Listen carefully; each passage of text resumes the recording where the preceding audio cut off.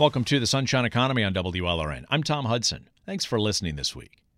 Being in an autonomous vehicle can be a lot of work.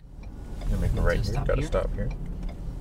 Cool. It takes two people, one in the driver's seat, one in the passenger seat, each describing what they're seeing and what the car will be doing, and confirming it to each other. Nice, you good on your right. Copy. These are the voices of Roger Monte and Colin Jones. They are autonomous vehicle system test specialists for Argo AI. That's a Pittsburgh-based company that's teamed up with Ford to test its autonomous driving technology in Miami. Monte is in the driver's seat. Jones is working on a laptop in the passenger seat. Going through, we got a red light up ahead. We're in a Ford Fusion decked out with cameras and LiDAR sensors mounted all around the outside. Its trunk is full of computing gear, so it can operate without a driver. But Monte is in full command of the wheel, gas, and brakes during what you're hearing now. While Argo allowed me to ride along during an autonomous drive, it would not allow me to record while the car was actually in autonomous mode. Argo AI and Ford came to Miami almost 2 years ago to test its driverless technology. They're among the companies pushing autonomous vehicle development in Florida. Those companies have come to Florida for several reasons. There's a relatively great road infrastructure, not too many potholes. Cities in Florida, especially in southern Florida, are pretty congested. Miami drivers, they like to drive a little bit aggressive at times. There's definitely interesting things that we see in the Sunshine State that we don't see anywhere else. You know, we see a lot of vehicles that sometimes take U-turns in the middle of intersections. Florida has some really high-quality leading regulation on enabling autonomous vehicles. We don't have a policy framework for testing autonomous vehicles from the federal government. So it's all in the hands of the states now. So more than once has testing been affected by love bug season. Wildlife aside, Florida was one of the first states to welcome the industry to test the technology on its streets. One company is testing autonomous taxis in the villages. Another has put driverless semi-trucks on the turnpike. We'll hear from the CEO of that company later on in the program. And Argo AI and Ford are in Wynwood. So this is the calibration room. These vehicles, right, are research units. They are scientific pieces of equipment, LiDAR, radar, cameras, right? So they need to be precisely calibrated, tuned.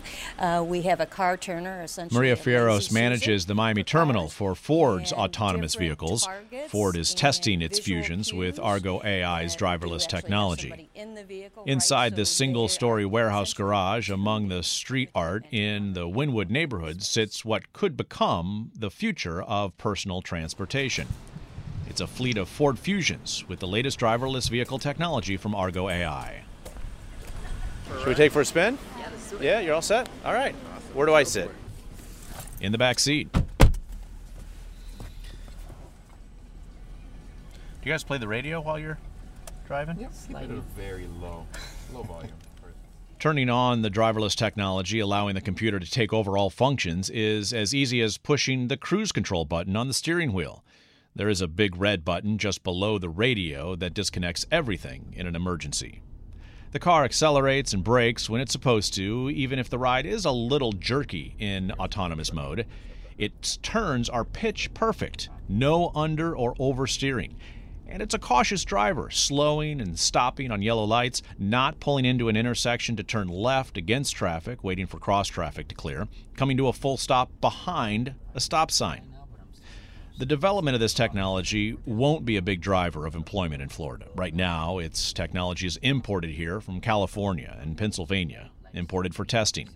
These companies have a few dozen workers in Florida right now. That's it? Yeah. All right. We're good. So we can unbuckle? Yes. All right. Instead, they're focused on the market Florida represents, good driving conditions, and serving a growing and aging population. Let's see. You got to unlock the door here, though. How do I unlock the door? There we go. Leave it to me to get locked into the autonomous vehicle. So still to come, the boss at the company whose technology is empowering the autonomous vehicles tested on Miami streets. Robotics is a tactile sport. You have to see real-world results and be in the field to be able to test and adequately understand how well the technology is working.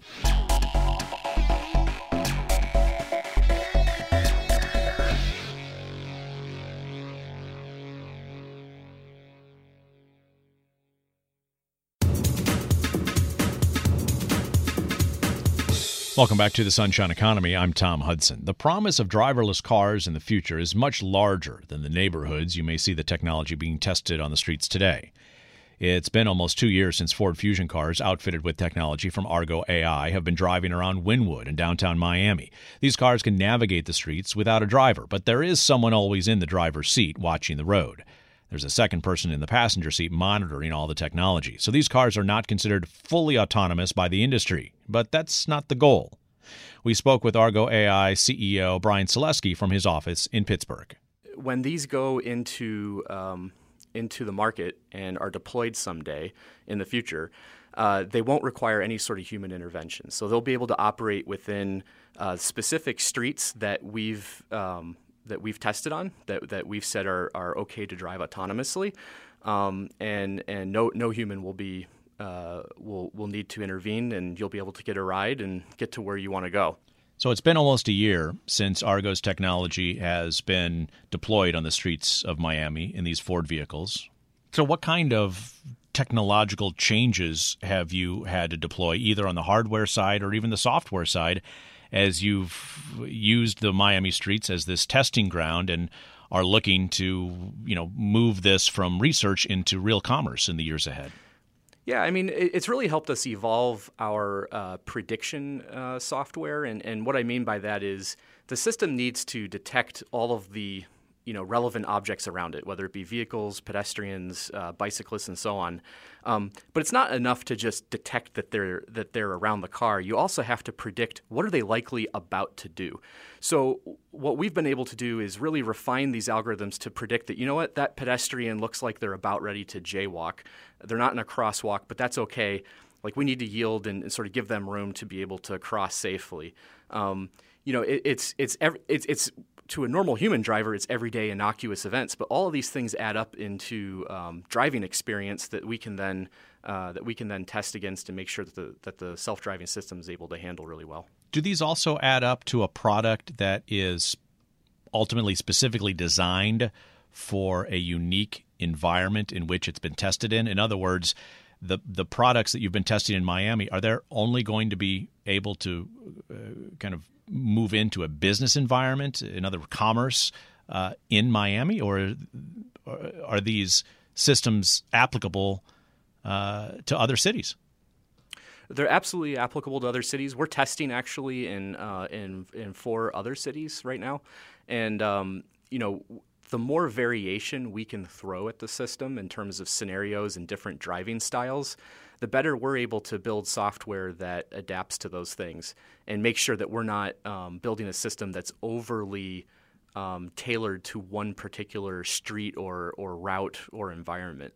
And so, between Miami, D.C., Detroit area, Palo Alto, we've got a great set of variety of driving behavior styles, and it's helped us really build a robust system around that. In 2017 and in 2019, you wrote on your company's blog that self-driving cars won't be common on city streets for years. Why not? Yeah, well, this is a difficult problem, right? We want to, first off, put safety first in everything that we do. That's just our whole company culture is built around that. We only want to deploy this when it's truly ready and it's been demonstrated to work really well. And so, what I had said a couple of years ago is that they're not going to be ubiquitous. In other words, you're not going to see them on city streets across, every major U.S. city in your daily life. What you're going to see is specific cities where, the community is engaged and excited about what we're doing, and we're going to do sort of a slow ramp in each city as we get that driving experience and able to prove that the system works really well. And then we're going to ramp it up from there, right? From a small fleet of vehicles that provides rides to people or for goods, and then ramp that up slowly to hundreds and then thousands and so on. But it's going to be a gradual ramp. I don't think it's going to be a 0 to 1 kind of binary switch that's going to happen. So what are the limitations that you have discovered and run up against during your testing phase here, particularly with the South Florida testing? Yeah, I mean, I think that a lot of what we are currently focused on is handling a lot of edge cases. So we actually encountered a vehicle the other day in Miami that was going down the wrong way of a divided boulevard, and making sure that the vehicle is able to detect that, even though it's like completely unexpected in terms of rules of the road, be able to pull over quickly and mitigate something like that. That's some of the advantage of what self-driving cars can provide, right? It never gets distracted. It's always paying attention, and it's always looking for these kinds of anomalous events. Whereas a human driver, if they were buried in their phone or not entirely paying attention, I think there could have been a collision that day.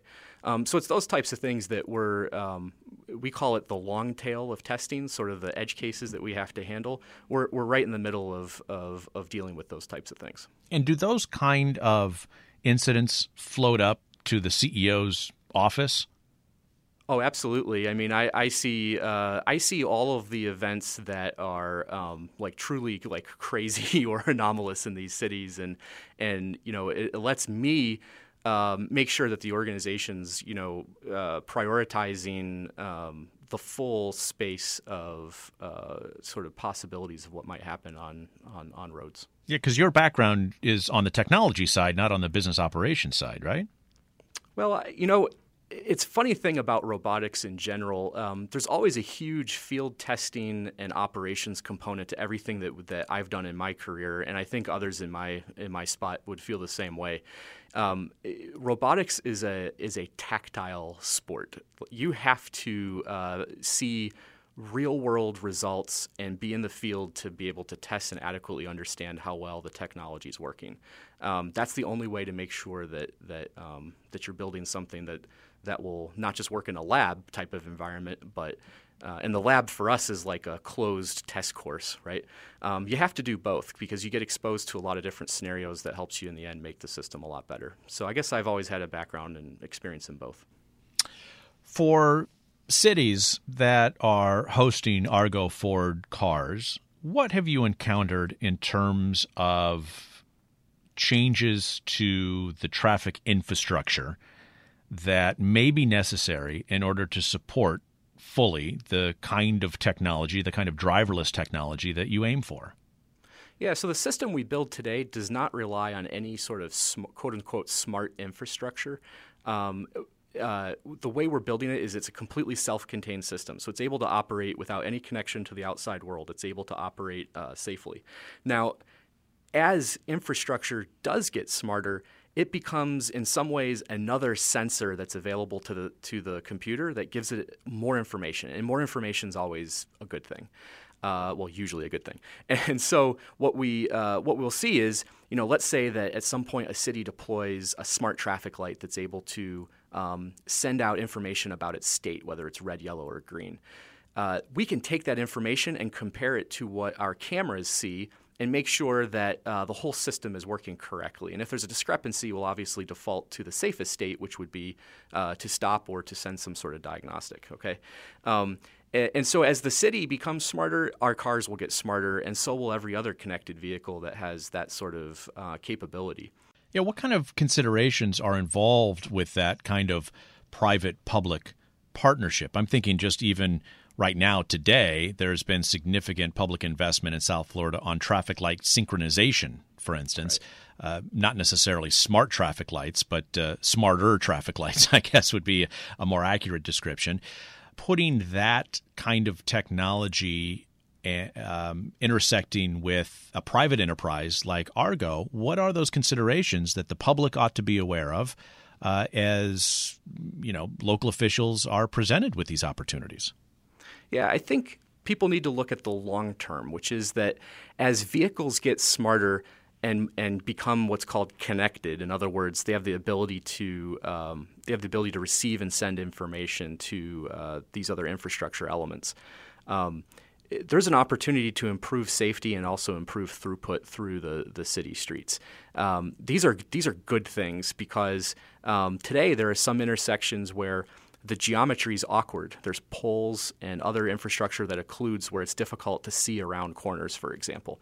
You can imagine smart infrastructure being able to send information about a bicyclist who's crossing the street right around one of those corners. But are there proprietary concerns involved in having kind of the public domain information, the traffic lights, feeding private enterprise systems? Well, I think this needs to be managed, carefully, right? The important part to note is that if it's built correctly, and this is something that the standards bodies that work on these types of protocols are thinking about, is to make sure that people's privacy is protected. Privacy considerations being one part of it. The other part of it, where I'm thinking, is kind of the high bidder. Like if Argo were to pay for the smart traffic light information, those cars could be better enabled. Maybe there's an analogy with net neutrality. Right? Like, if a company involved with autonomous vehicles is able to provide a higher fee, for instance, for traffic information to make their cars go more efficiently, could that kind of environment be constructed here? I suppose it could be, but I think it's important to note that we're way in the early days of this, and our view is that this sort of technology should be democratized. It's important that whatever we do, that it benefits the community at large, and if public money is going toward traffic infrastructure, my view is it should not be put to use to benefit only one company. I say that even as the CEO of one of the companies working in this space. How important has Miami and South Florida been in the development of Argo's business? It's just been essential, and I think the thing that makes me just really happy, and Miami is one of my out of the cities we're testing is among my favorite, I will say, just because. Should we tell the other cities that, Brian? I think it's fine, right? And I'll tell you why though. It's because I've just been so amazed at how much the community has. At a ground level has embraced it and has asked. We get emails all the time with just great questions.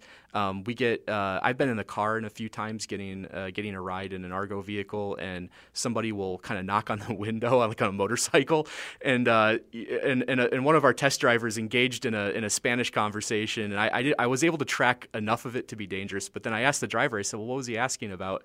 Did he want us to do something different back at that intersection? And the driver said, no. He was complimenting how well we sort of gave him room to make a lane change a mile previously down the road, and was asking about how we did that and so forth. So it's just that engagement and friendliness has just been wonderful. Let me ask you about your impression of the Miami business community. And I ask this because Miami and South Florida has been investing considerable time and energy and even capital money in developing its technology industry. Argo is based in Pittsburgh. It comes out of the DNA of Carnegie Mellon. What's your perception of Miami as a technological hub, given the fact that you're able to work across many different geographies here, including Austin, Texas, and Palo Alto, California, near Silicon Valley? Give us some feedback. Well, I think Miami has a lot going for it in terms of a tech startup environment. We've found there to be a lot of really great talent in the city. A lot of who we're hiring today are operations people, vehicle service technicians, and drivers and test operators. We've had a lot of success in hiring across all those roles. We found extremely hardworking people who are super passionate about kind of what we're doing and about making transportation safer. Miami's been super welcoming. I think any tech company should absolutely look at Miami as a serious hub for what they're doing. Would Argo? Oh, absolutely. I mean, we're just in the very beginning stages of kind of getting to know Miami, and we obviously have a sizable vehicle operation there where we're getting great feedback and testing. But I think someday we could also at some point look at look at expanding into more of the engineering side of things. I look at that. I look at all the cities that we're in for that sort of potential, and Miami's absolutely right there. That's Brian Selesky, CEO of Argo AI. The company's based in Pittsburgh and is testing its autonomous driving technology inside Ford cars on the streets of Miami. Selesky, for what it's worth, drives an Audi Q7 during the week. He says his weekend vehicle is a Ford F-150 pickup. Still to come, building big rigs for no drivers. I think the thing that is most exciting about autonomy is how quickly it can become boring.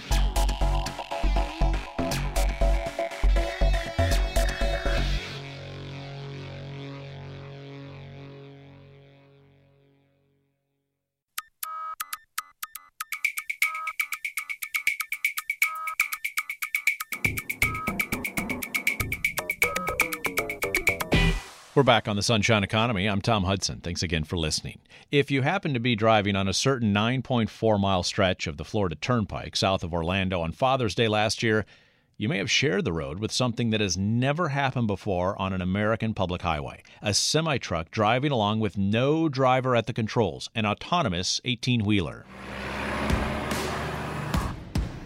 Lane keeping, 55. This is from a promotional video Starsky Robotics made after the inaugural autonomous trip.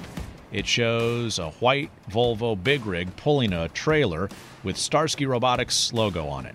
And it's kind of eerie to see video from inside the cab. No one's there. The wheel is making slight adjustments as it moves down the turnpike with Sunday morning traffic going about its usual business. We all woke up really early to beat the amount of traffic that happens on a Sunday morning on the turnpike and drove a truck with no person in it. That's Stefan Saltoxmacher. He's the CEO of Starsky Robotics, the company that makes the autonomous driving technology. On that Father's Day trip, there was a remote control driver, but he only took control driving to and from the highway, not on the turnpike itself. After all the testing that led to that truck driverless drive in June, Saltoxmacher was pretty nonchalant about it. The funny thing about doing validation testing is you do the same test over and over and over and over again. You watch every different way that it might possibly fail. You intentionally make the system fail. By the time you end up taking that person out of the vehicle, while obviously there's apprehension, while obviously there's excitement at this thing that no one has ever done before, at the end of the day, it's a truck driving 10 miles. And so the first 30 seconds are, oh my gosh, what's it going to do? Is it going to take this turn correctly? Is it going to merge into traffic correctly? Is it going to be able to handle being overtaken by this other truck? And then pretty soon it's a truck driving on the highway. Starsky Robotics is banking on a driverless truck just driving down the highway, and Florida has been key in testing its technology. From my perspective, there's only 5 to 7 other states that are quite so tech forward as Florida is. And I think Florida has a number of advantages as opposed to those other states. And part of that is there's a number of people in the state of Florida who have been thinking about the regulatory hurdles, the regulatory challenges to deploying autonomy, just frankly longer than other states have been. And that's a really big advantage. Things like how do you deal with writing up a ticket for an unmanned vehicle? How do you deal with roadside inspections?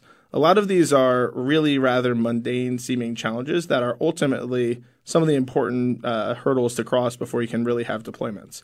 Florida first invited autonomous vehicle testing to the state in 2012, and just days before the Starsky truck drove with no one on board, Governor Ron DeSantis signed legislation allowing autonomous vehicles with no driver in the vehicle to be tested on public roads. Florida also requires the least amount of liability insurance for those driverless vehicles. What about the low regulatory financial environment? I don't mean in terms of credit and banking, but in Florida, as I understand, the liability insurance for autonomous vehicles is lower than what it is in some states. Is that an important piece of the financial puzzle as a company like Starsky is looking to not only test these kinds of technologies, but also invest in places where it's going to get a good return on investment?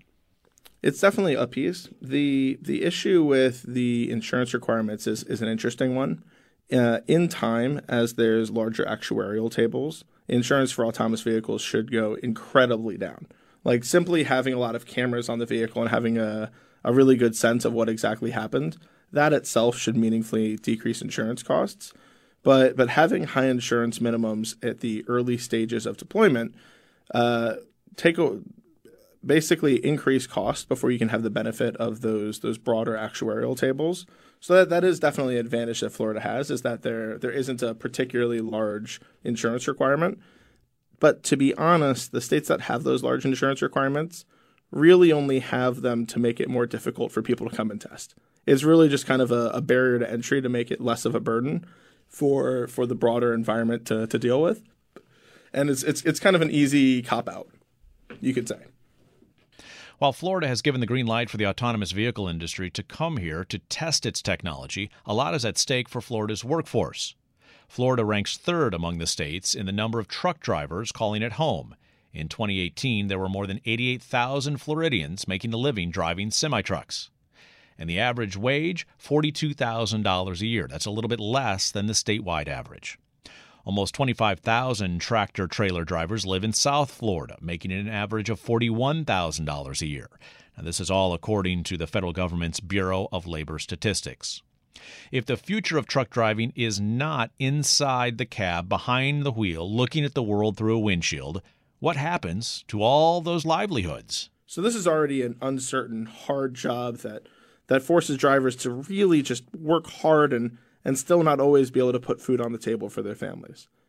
What we want to do with truck driving is we want to turn it, at least for certain bread routes, we want to turn it into a comfortable shift office job where you go into an office, you work 8 hours, you drive a number of trucks, getting them on and off of the highway, and you leave the office after your shift is done, and you go home and you spend that time with your family.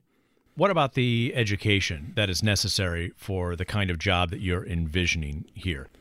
So Steve Jobs had a thing that was that great products don't really need to come with a massive user manual. That if you build a product correctly, it just kind of makes sense to use. There's one version of this where we make driving a truck as complicated as flying a 747. And absolutely, if that is the case, if that is the end product, it's going to be ridiculously hard to get a job as a truck driver. You'll have to go through all sorts of courses and training and all of that. And I would argue that that's not great productization. That's not great product strategy. What we have to do is we have to build a system that is intuitive to use, that is inherently safe, so that if you're a highly skilled truck driver, you can get the load from A to B. And if you're not a very highly skilled truck driver, if you're not even a good truck driver, you might not be able to get the load from A to B, but you won't be able to hurt anybody. Stefan Salz-Oxmacher is the CEO of Starsky Robotics, a maker of technology for autonomous trucks. It's been testing its technology here in Florida. Still to come, how the state's green light for autonomous vehicle testing hopes to lead to consumer demand. It will be very difficult for you to have demand for these types of solutions if the solution has never been around before.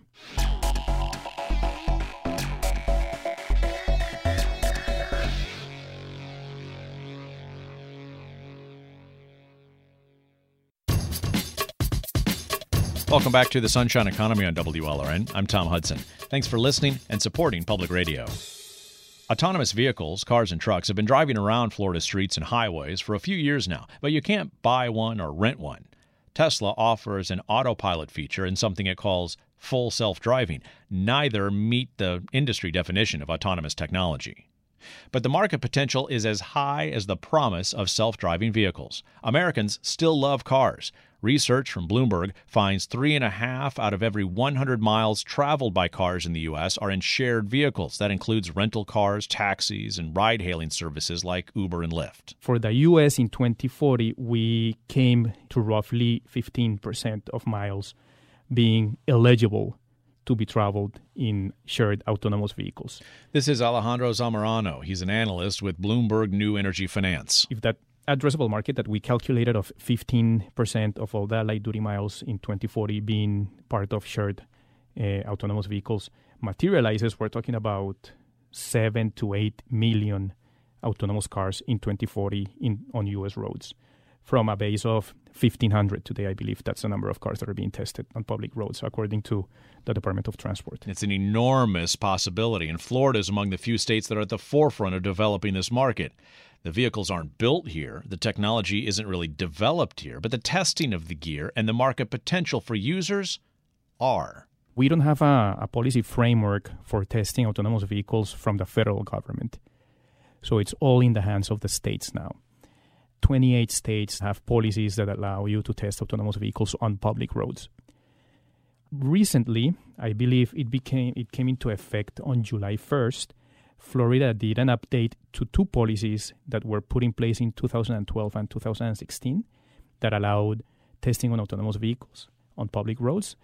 And it's a pretty comprehensive framework that very clearly says what you can do and what you can't do, which is what testers value a lot when they are looking for a place to go test their vehicles. With 27 other states welcoming this industry in, this autonomous vehicle testing industry, what sets Florida apart?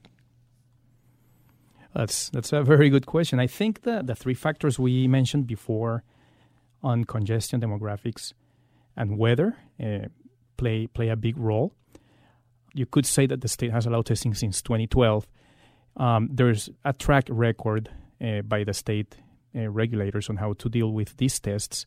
So I think that's a big plus for companies that are looking for new places to go test. The fact that there's a state that is, for which these cars are not completely new.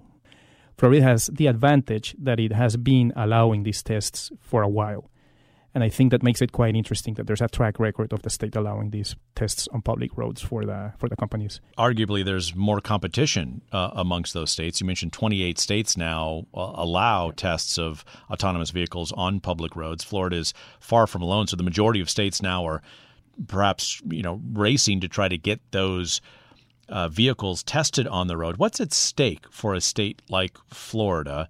And forget about the market potential in Florida for autonomous vehicles. I'm just wondering more about the economic development of the industry here. Are there stakes in regards to the industry coming to Florida and perhaps staying in states where it has a history of vehicle testing? I think so, yeah. We were saying that there are 28 states where you can test, but there's a little bit of nuance to that. And there are significantly less states. It's something around 15 states that allow you to test without a backup driver in the vehicle and allow you to offer services in that vehicle to the public. Florida is one of those states. So that means no driver in the car at all? No driver in the car at all. There's a protocol on how to deal with the vehicle if it faces a situation where the system doesn't know how to react, or if a police officer needs to pull over the vehicle. There's a protocol to deal with those. But yeah, the competition pool is actually smaller with the new policies that Florida put in place because it brings it to the point where California, Arizona, and Nevada are, which are the three big hubs for testing autonomous vehicles today. So now Florida is in that tier, which it wasn't before. And being in that tier opens a whole bunch of opportunities because it gives a lot of flexibility to testers.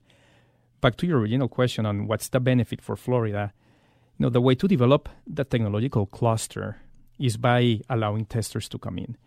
So you don't stand a chance as a region in building an industry around technology for autonomous vehicles if the companies are not there testing the vehicles on your state. So if you have good legislation for testing, that it's clear, that it's attractive for testers, then you start getting more testers. Testers start to bring more people start to settle in the state, and these are, it snowballs as the cluster develops into potentially new jobs and new opportunities to the people of the state. Snowballs are not something a lot of Floridians are familiar with, Alejandro. Maybe a sandcastle could be more of an apt metaphor. And perhaps more accurate here, because a sandcastle can, you can spend a lot of time, energy, and money building it up, but it can be wiped away relatively quickly. So what are the ingredients that this technological and manufacturing kind of combination of industries and the autonomous vehicle, what are they looking for to create these kinds of clusters? And frankly, is Florida in the conversation with states like California, with obviously its wide technological base, or the geographic closeness to Arizona and Nevada, the other places where this is happening? It will be very difficult for you to have demand for these types of solutions if the solution has never been around before. So you mean the demand from the market for from the actual from product. final users. Yeah, from final users. So people exactly buying or using these cars. Okay. Absolutely. And we see it here in San Francisco, especially with Cruise, which is a company owned by General Motors, and they're heavily testing in the city. And their cars have very big signs, and you can see the sensors on top of the vehicle. They have hundreds of those cars driving around the peninsula, the Silicon Valley area. So people are become quite familiar with them. They become part of your daily life. We have these cars that are driving themselves, and eventually we're going to start offering mobility services to people who opt in, getting people used to seeing the cars on the streets and realizing that, this thing is not just something that I read in the newspaper. They're actually here in my city. I can see them, and I increasingly see them. So unless you have that, I think it will be a pretty steep hill to climb if you want to deploy those cars in a place once the technology has been perfected. So the incremental familiarization with the vehicles and with what they offer that results from allowing you to test those cars in your state, it's going to determine the demand for the services that you can access through them in the future. So it basically puts you in the bucket of first adopters in a way. If you have a lot of testing, then it's very likely that you're going to have a lot of first adopters, which means that eventually, if things work out, that you will see large deployments in your state. What is the business model for the autonomous vehicle industry? That is the million-dollar question right there. And most car makers don't even really know themselves. Increasingly, and by increasingly I mean all but one car company of these top 10 large manufacturers are planning on deploying the autonomous vehicles as part of shared mobility networks. What that means is that the vehicle, the autonomous car, will not be owned by the user, but the user will pay a fee to access that car. The reason why they see deployment working better for them as part of shared mobility networks is that you're increasing the base that is paying for the cost of that expensive car that has all these systems that need to be flawless and that are running in a complex network in a city. It will be quite expensive for you and I, even in 2040, to go buy a fully autonomous car because they're gonna, it's gonna have more sensors and more things in it. So that's a sound way, in my view, of okay, we might not be able to sell these cars to individuals, but they'll get to access them as part of a mobility service. That's where we see the business model. Alejandro Zamorano is an analyst with Bloomberg New Energy Finance. Still to come, a financial statement, personal story of money and the price of life in South Florida. We knew that when moving, probably cost of living was going to be a little bit lower. That story is still to come.